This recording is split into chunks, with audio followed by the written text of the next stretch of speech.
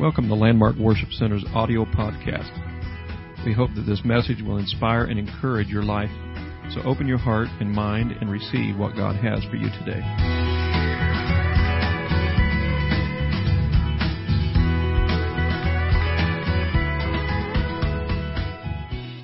I say it quite often, but it's still the truth.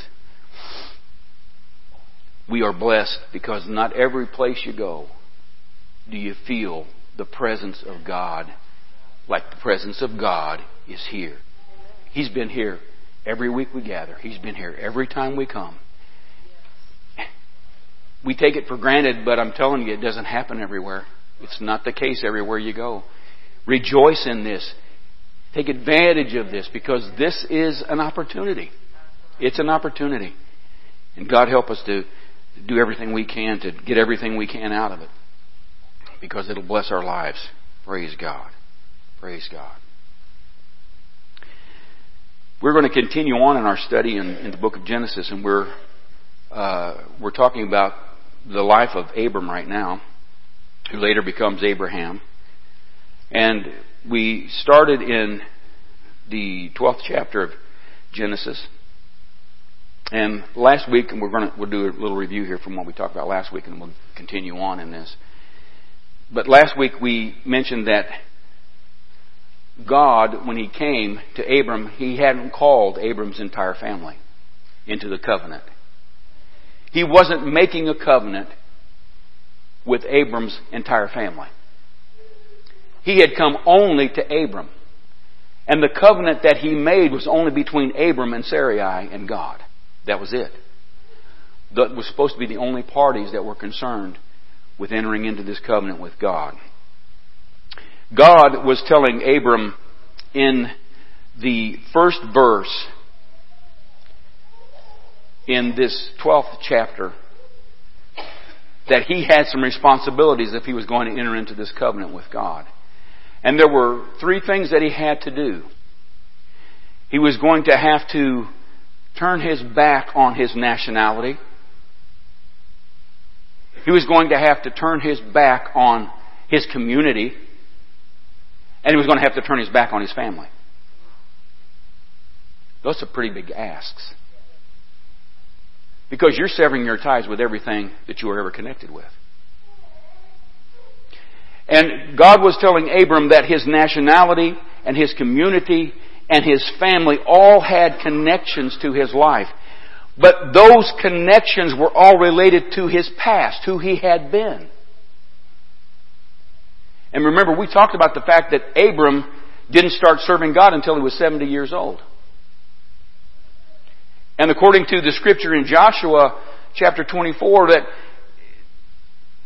they were idolaters until that point.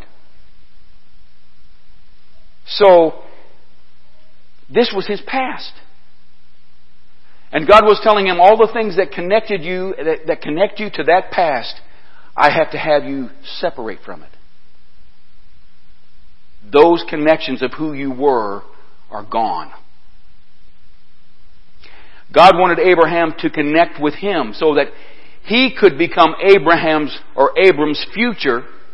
And as he becomes his future, it changes his past. But all of that could only happen apart from his family. It wasn't going to happen with his family. It had to happen apart from his family. All that God was requiring of Abram was in order to make him a blessing to not just his family, but to all of mankind. So what God was telling him was, this thing is bigger than you. It's bigger than your family. But what I have in mind for you is not going to just bless your life. It's going to bless your family, but it's going to bless all of mankind. This thing is huge, Abram, that I'm getting ready to bring you into. This thing is massive. You don't understand how enormous this thing is that I'm calling you into. Yeah, I'm asking some great things of you, but what I'm going to do as a result of this is far greater than you can even imagine. Far greater. Now, Abram was okay with the first 2 points of separation. He had no qualms with God about that. But when it came to his family, we find that Abram was in constant struggle with that. He was okay with moving out of his nation. He was okay with leaving his friends behind that he had made contact with. But when it came to his family, he drew the line there and he said, God, you're asking too much. I can't do this. And we see that Abram struggled with this consistently. When he left Ur, he was supposed to leave with his wife. Who did he leave with? He left with his dad and his nephew as well. They go to Haran. They make it as far as Haran. And when they get to Haran, his dad dies. When they leave Haran, who goes with them? It should have been just Abram and Sarah. Who goes? Lot comes along with them. When they get into this land of Canaan and they're going through it, the substance that they have collected in the process of God blessing them becomes so immense that there is not room enough for them to stay together, so Lot and Abram have to separate. That was a good thing. And Lot chooses the place that he shouldn't have chosen. He goes there, gets in trouble, and what happens? Who has to bail him out? It's Abram. It's family again that connects with, and he can't leave Lot alone because he's family. Then it comes to Sodom and Gomorrah. God's going to destroy the city. We find Abram pleading with God not to destroy this wicked city. Why would he even bother with that? Because of family. He could care less about the rest of the people in that city. It was his family that was in there. And that's why he pleaded with God not to destroy the city. Family. When it came time for Abram to select a bride for Isaac, where did he go? Family. Abram wasn't a perfect guy. He struggled with things in his life. Anybody here perfect? Anybody here ever not have any problems? Get along fine, do everything God wants you to do? I would love to shake your hand and find out your secret. Because I still got a lot of flesh in me that rises up and doesn't want to do stuff that God wants me to do. I still battle with stuff. I'm not perfect yet. And I won't be till I get to the other side. But neither was Abram. And I think we get this convoluted concept of some of these great Bible characters that they were perfect and that they just made no mistakes and we could never live up to their example. And that's baloney. They were just as human as we are. And the beautiful thing is God didn't toss them aside just because they made mistakes and just because they butted heads with God. And He's not going to do that to us either. He's very patient. He's long-suffering. And He will continue working things out in our lives until we can become the vessels that He has desired for us to be and planned for us to be from the very beginning. However long it takes Him. Some of us longer than others. And that's the sad fact.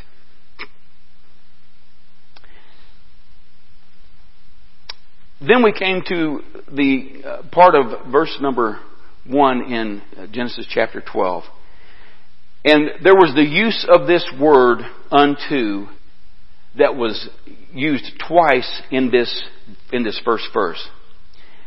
And we talked about the fact that this word unto meant to move quickly, to rush into. And it's unusual that he would use that word twice in the same sentence. But he did it, I think, as a means of letting Abram know the urgency of what he was wanting him to do, that he didn't want him to delay in doing what he was asking of him. Is it usually more beneficial or is it usually more detrimental for us to drag our feet when God's trying to pull us into something?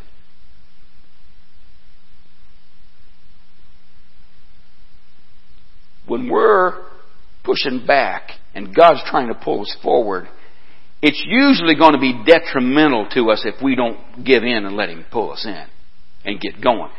Because you see, we have time to begin reasoning things out. We have time to start turning things over in our mind and start trying to connect dots that we have no business trying to connect. Trying to figure out how this is going to work out because this doesn't make any sense. And before long, we've talked ourselves out of it. The longer we take, the more chance it is of us talking ourselves out of what it is God's trying to do for us. So no wonder God's trying to get Abram on board with him, say, come on, we got to get going on this. I can't have you dragging your feet. We need to move now. This is important. This is a babe in Christ. This is a new guy. He's just become acquainted with this God. I mean, this is not he doesn't know Him for 70 years. He's not known Him. This is brand new to him. And he can't have him thinking about, man, I don't know, this is a big ask. You know, if I leave this is going to happen, and what's going to happen to Dad, what's going to happen to... You know, I just... All these questions begin piling up, so he has to move and get him going before he has time to talk himself out of it. Just like us. Just like us.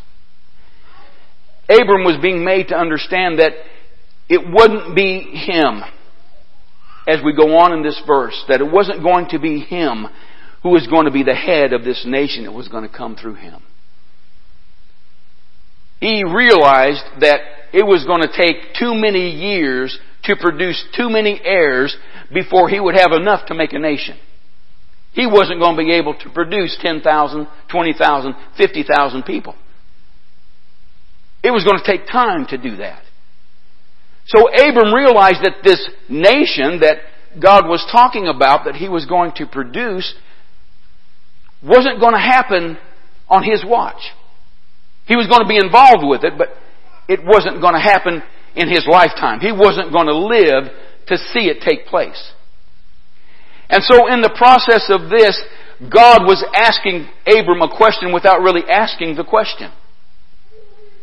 And what God was asking him is my word, is my promise that all of this will occur, is that good enough for you?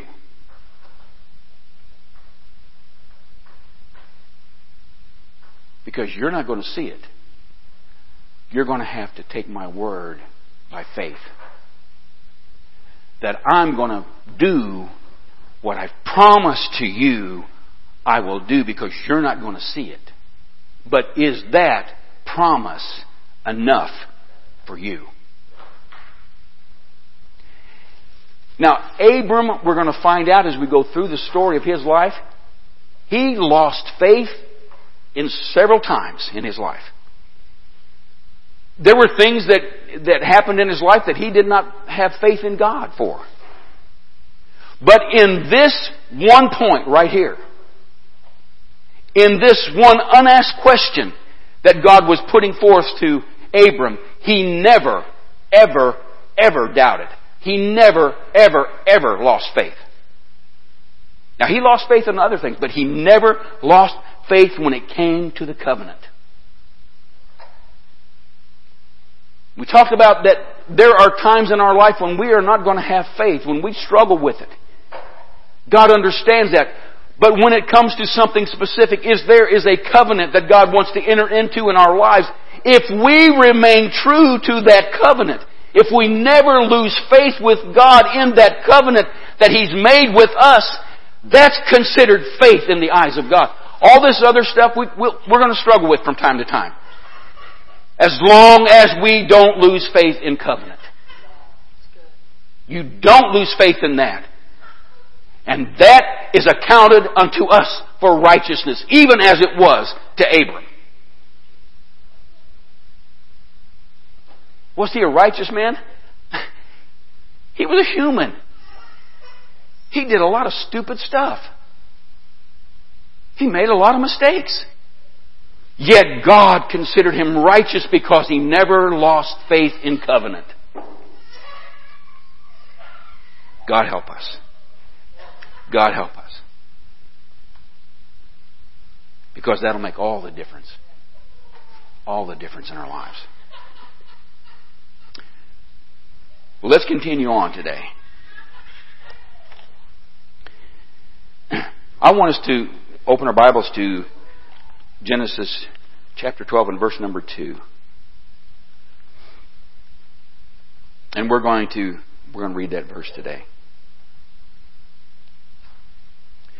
Genesis chapter 12, verse number 2. It reads, "And I will make of thee a great nation, and I will bless thee, and make thy name great, and thou shalt be a blessing." Let's look at the first part of that verse. It says, "And I will make of thee a great nation." Verse 2 begins with the portion of the covenant that covers what would be God's part of the agreement between Abram and himself. Because you see, the first part of that covenant was about what was expected of Abram. The second part, which begins here in verse 2, is that part of the covenant that is about what Abram can expect to receive from God. So if you remember, the first expectation that God had listed for Abram to fulfill, that he was required to walk away from his country, walk away from his nation, turn his back on it. He was to denounce his citizenship, as it were, to Chaldea. That would be like us being asked to denounce our citizenship to the United States. We talked about the fact that there are perks involved in that. But he was asked to sever his ties, to give up his nationality. No sooner does God get finished with his list of expectations on the part of Abram than he jumps right in with his offer for Abram. And the very first offer that he makes with Abram is this plan that involved Abram becoming that beginning or that starting point, that ground floor of this brand new nation. He says, "I ask you to give up your nation, but the reason I did is because I'm going to give you a better one."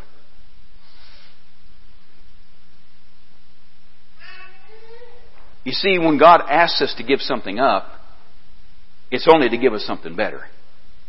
We don't see that, and a lot of times we don't believe that. But it is the truth.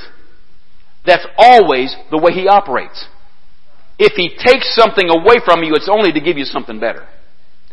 And what He's telling Abram is, I had to ask you to get rid of something that you had hold of, but I'm going to give you something greater, something better. And that's how He starts out. And it only gets better. This nation of which God spoke would be one with a direct link to Abram's lineage and Abram's lineage alone. It was going to come through him. And God was quick to let Abram know that this nation that He was going to raise up through Abram's lineage wasn't going to be some third world, backwater place that no one would ever know about or consider or deserve any degree of importance. You know, it's just a bunch of people getting together like a family reunion. That's what you're going to have.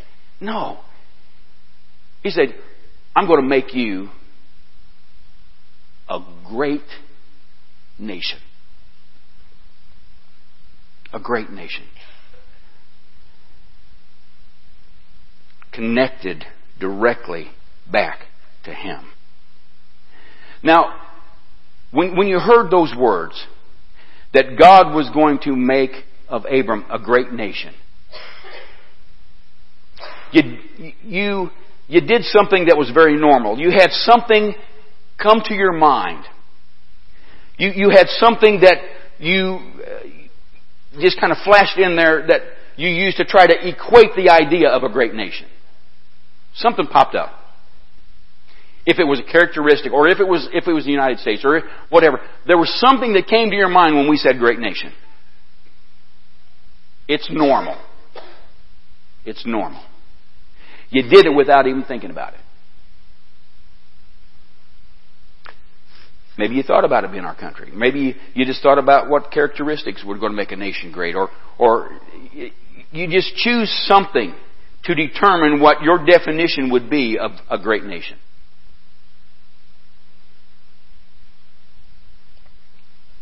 in truth, a great nation can mean a lot of different things. It can mean a lot of different things. When we talk about great nation, what are some of the things that come to your mind? A miracle? What else? What are some things that you would equate with being great as far as the nation's concerned? How about powerful? You got to be kind of powerful to be great. What else? Great in number. Blessings.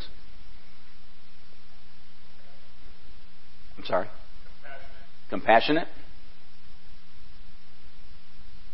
There's just a lot of different things. There's a lot of characteristics that we use to identify and try to define what makes something great.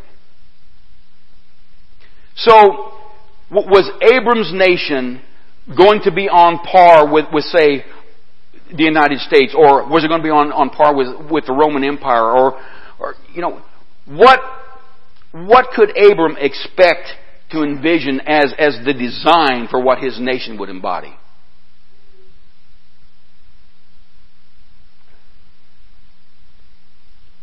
Well, I'm going to help us try to answer that last question. I looked up the word nation that was used here. And the original Hebrew word, and you've heard this word before, is goy. Goy. G-O-Y. Goy. And that word means a foreign nation or a peculiar nation. A foreign nation or a peculiar nation. The idea that this word here is trying to convey is the thought that this nation which Abram would bring forth would be perceived as foreign or peculiar to any other nation. And by the same token, this nation that God was resurrecting and bringing to pass in as far as Abram's lineage was concerned would also perceive all the other nations round about it as foreign, strange, peculiar. How could that be possible? God was going to make this a nation that was going to stick out. It was going to be a nation that you couldn't miss. It'd be like a guy wearing a suit at a Willie Nelson concert. He would stick out.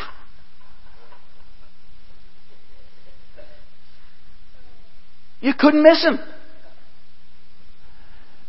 That's what this nation was going to be. It was going to stick out.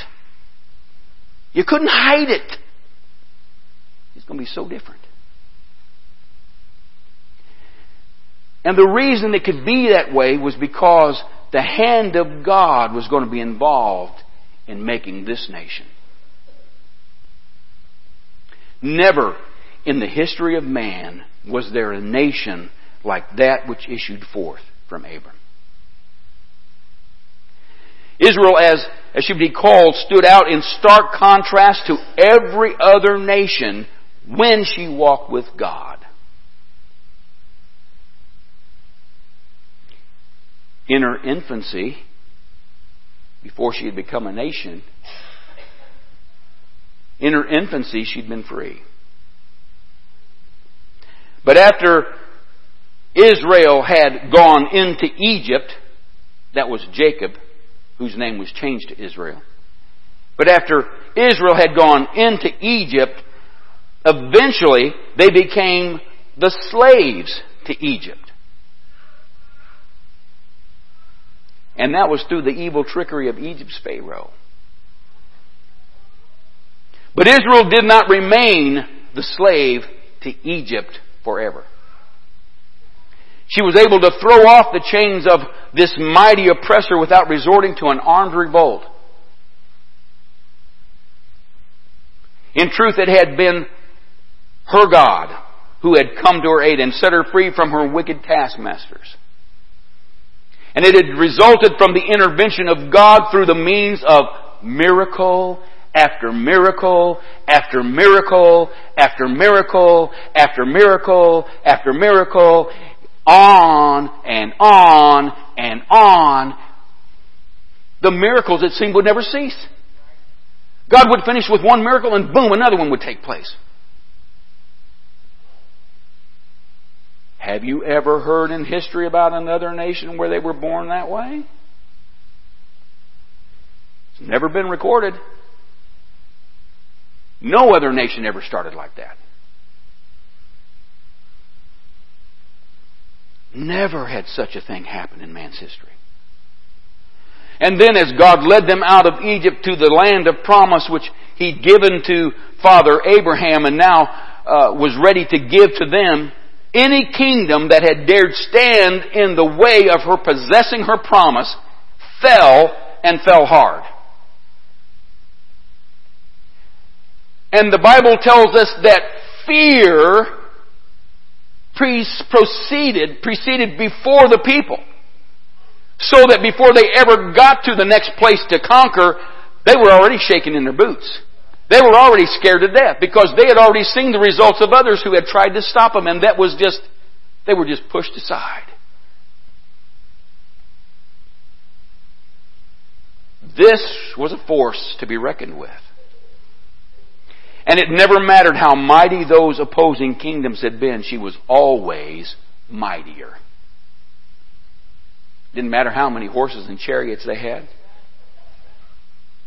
God drowned all Egypt's chariots and horses. Didn't matter what armies were sent after them. They never came back.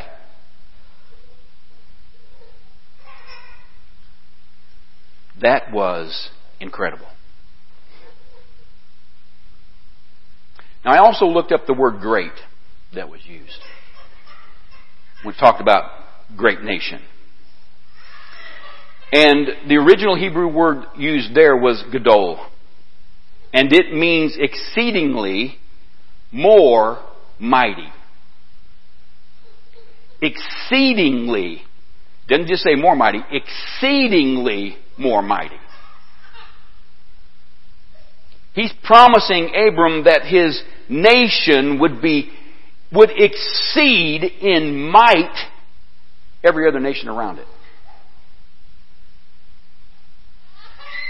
And it would prove to be exceedingly more mighty as long as she stayed true to God. Yet there had been and even would be to come other mighty nations who in their day also appeared exceedingly more mighty than all of the neighboring nations around them. Anybody here ever hear of the name Egypt, where they had been brought out of? It was a mighty nation. Anybody ever hear about Babylonia?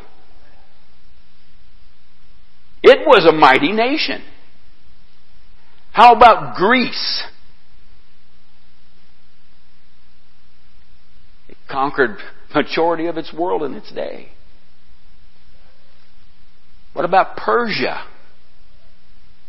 These were all mighty nations, and they were exceedingly more mighty than the other nations around them. Was Israel destined to become just another one of those types of conquering forces found throughout history?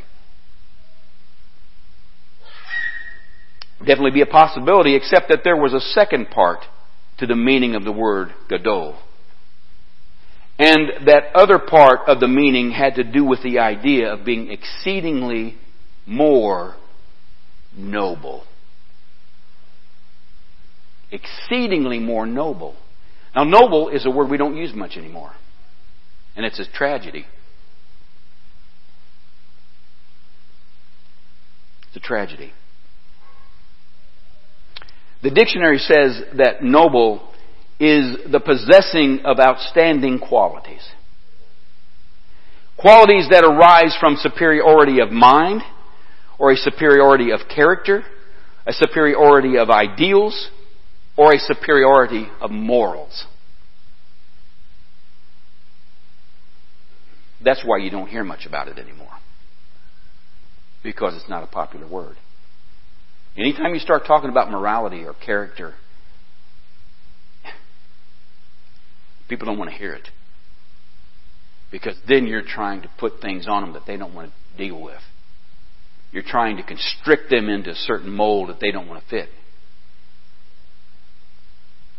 But God said this whole nation was going to be exceedingly moral.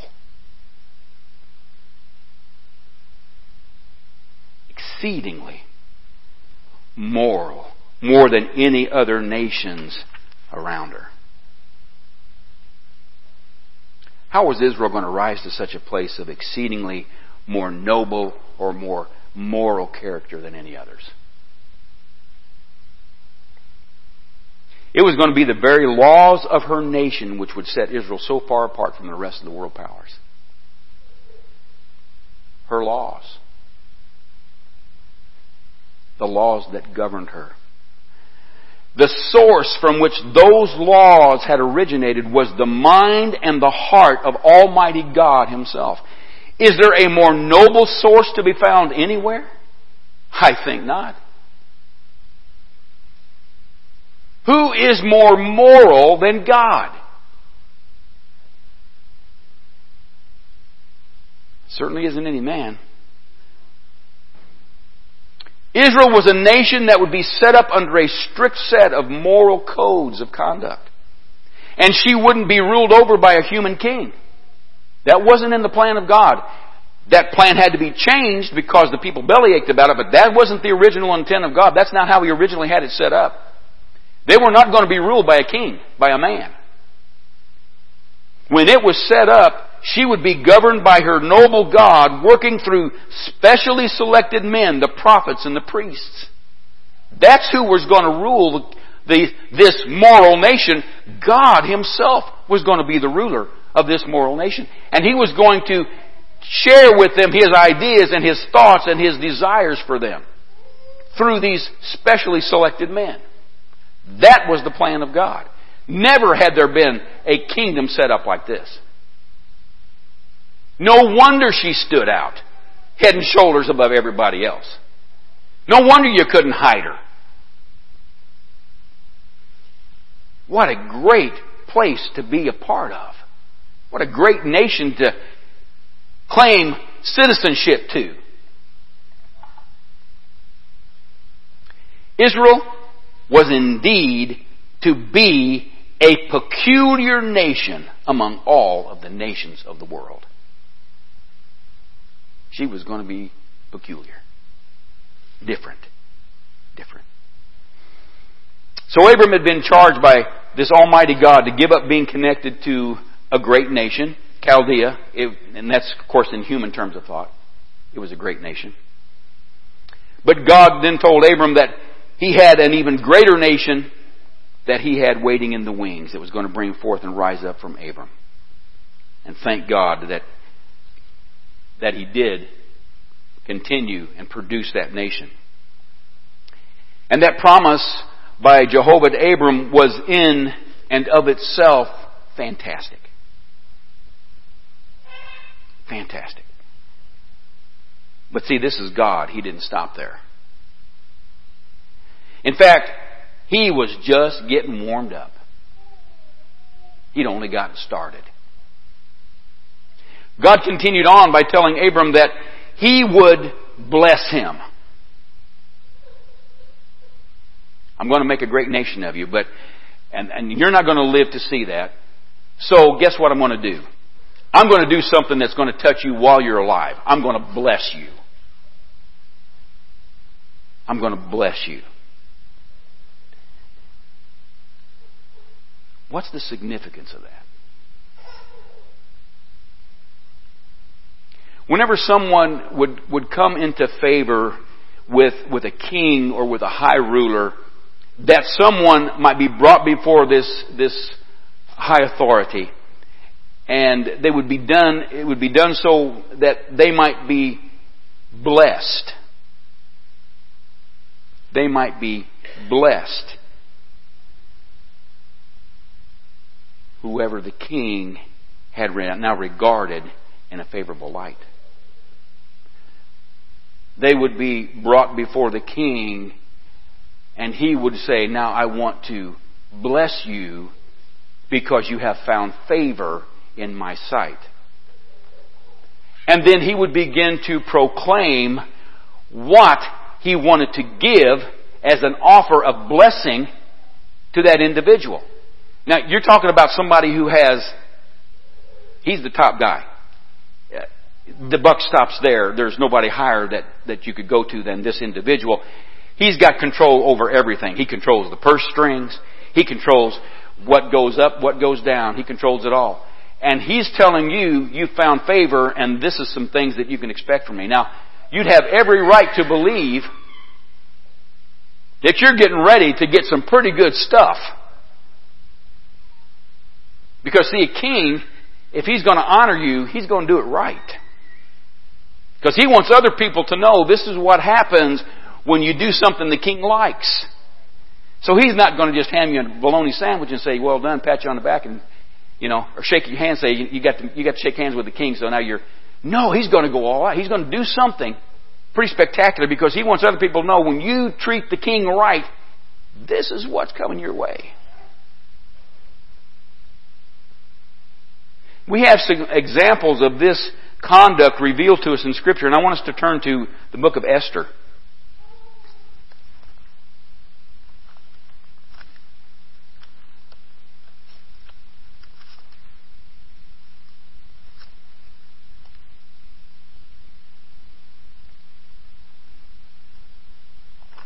And we're going to look at Esther chapter 5 and verses 1 through 3. Esther chapter 5, verses 1 through 3. It says, Now it came to pass on the third day that Esther put on her royal apparel and stood in the inner court of the king's house over against the king's house. And the king sat upon his royal throne in the royal house over against the gate of the house. And it was so when the king saw Esther the queen standing in the court that she obtained favor in his sight. And the king held out to Esther the golden scepter that was in his hand. So Esther drew near and touched the top of the scepter. Then said the king unto her, What wilt thou, Queen Esther? And what is thy request? It shall be even given thee to the half of the kingdom. She found favor, and he was willing to give her half the kingdom. That's not small change. That's pretty good. Now let's read in Esther chapter 6 and verses 1 through 10. On that night could not the king sleep, and he commanded to bring the book of records of the Chronicles, and they were read before the king. And it was found written that Mordecai had told of Bigthana and Teresh, two of the king's chamberlains, the keepers of the door, who sought to lay hand on the king Ahasuerus. And the king said, What honor and dignity hath been done to Mordecai for this? Then said the king's servants that ministered unto him, There is nothing done for him. And the king said, Who is in the court? Now Haman was come into the outward court of the king's house to speak unto the king to hang Mordecai on the gallows that he had prepared for him. And the king's servant said unto him, Behold, Haman standeth in the court. And the king said, Let him come in. So Haman came in, and the king said unto him, What shall be done unto the man whom the king delighteth to honor? Now Haman thought in his heart, To whom would the king delight to do honor more than to myself? And Haman answered the king, For the man whom the king delighteth to honor, let the royal apparel be brought which the king useth to wear, and the horse that the king rideth upon, and the crown royal which is set upon his head, and let this apparel and horse be delivered to the hand of one of the king's most noble princes, that they may array the man withal, whom the king delighteth to honor, and bring him on horseback through the street of the city, and proclaim before him, Thus shall it be done to the man whom the king delighteth to honor. And then, of course, the king said to Haman, Make haste and take the apparel and the horse and everything that you said, and do even so to Mordecai the Jew that sitteth at the king's gate. Let nothing fall of all that thou hast spoken. He got to be king for a day. He did. He was king for a day. That's not small potatoes either. Let's turn to Daniel.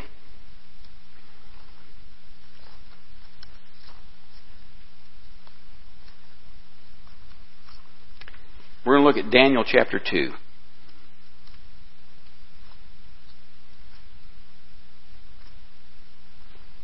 We're going to read verses 46 through 48.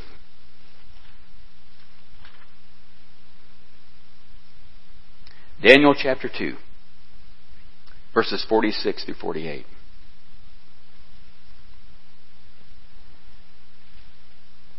Verse 46 says, Then the king Nebuchadnezzar fell upon his face and worshipped Daniel, and commanded that they should offer an oblation and sweet odors unto him. The king answered unto Daniel and said, Of a truth it is that your God is a God of gods, and a Lord of kings, and a revealer of secrets, seeing thou couldest reveal this secret. Then the king made Daniel a great man, and gave him many great gifts, made him ruler over the whole province of Babylon, and the chief of the governors over all the wise men of Babylon.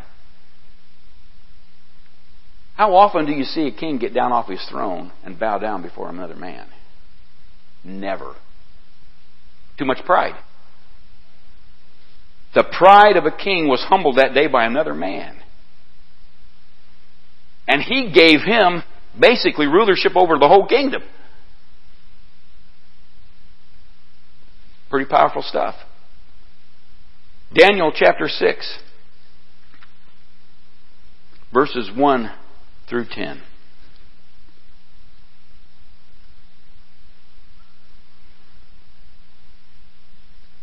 It says, It pleased Darius to set over the kingdom 120 princes which should be over the whole kingdom. And over these 3 presidents, of whom Daniel was first, that the princes might give accounts unto them, and the king should have no damage. Then this Daniel was preferred above the presidents and princes, because an excellent spirit was in him, and the king thought to set him over the whole realm. Then the presidents and princes sought to find occasion against Daniel concerning the kingdom, but they could find none occasion nor fault, for as much as he was faithful, neither was there any error or fault found in him. Then said these men, We shall not find any occasion against this Daniel, except we find it against him concerning the law of his God. Then these presidents and princes assembled together to the king, and said thus unto him, King Darius, live forever. All the presidents of the kingdom, the governors and the princes. And let's go on down. I'm going to skip on down here. Let's move on down to, that's not the one I'm looking for. I'm sorry. I don't have time to go on. But anyhow, this is the part where Daniel is brought before Darius, and he finds this excellent spirit in Daniel. Actually, it should be down through 1 through 3. That's it. An excellent spirit was found in him, and the king set him over the entire realm. He was going to put him over everything. Put Daniel in charge of everything. And so, we find here that these are extraordinary things that are bestowed upon men who are in favor with this king or with this ruler. So when someone of very high status, such as this ruler, would speak of blessing, they could expect to be greatly increased either through monetary gain, through land titles, through government positions, or whatever. You could expect to receive something pretty fantastic. Well, here we have Almighty God, the Creator and the ruler over all things, telling Abram that he was in covenant with him. And because he was in covenant with him, it meant that this great God was intent upon blessing him.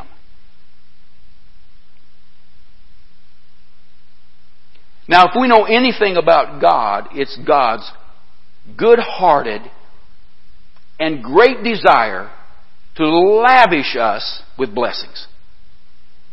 He's not stingy. He loves it when He can pour out blessings on our lives.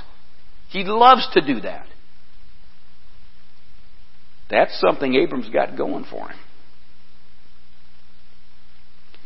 And there's something here in this part of verse 2 that just sort of stood out to me, and that is when the rulers had met with those who'd come into their favor and they told them they were going to bless them, they told them specifically what blessings were going to be poured out upon them. Told them, this, and this I'm going to give to you. And that was it. The blessing had a limit. But you see what I found here when you look in this and God tells Abram, I'm going to bless you, He never qualifies what I'm going to give you. In other words, this is open-ended, buddy. The sky is the limit. What do you want? And it's unending. Anytime you want it, it's yours. Wow. And you're talking about somebody who can give it to you. He promised Abram an open-ended blessing. He could have whatever he wanted.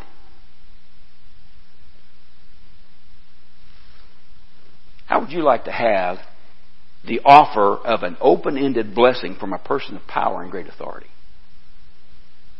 Well, get ready, because I've got some good news for you. You happen to belong to this same God, and you're involved in the same covenant that He was involved in, and the same promise that He made to Abram is still going on to us today. Sister Oliver's been talking about it. We live below what we have rights to. What do you want? God says. What do you need? Because I've got it. And it's yours. We have been offered by God an open-ended blessing. As long as we remain in covenant with Him, it's ours. Nobody can take it away from you. No power in this world or the world to come can take it away from you. It's ours now. If we ever really wake up and realize that, watch out, world. We will set this world on fire. In a good way. In a good way. We're going to stop there for today. I want us to just pray today that God would help us to wake up and understand what we have been given, and help us to take advantage of that in everyday life. Let's pray.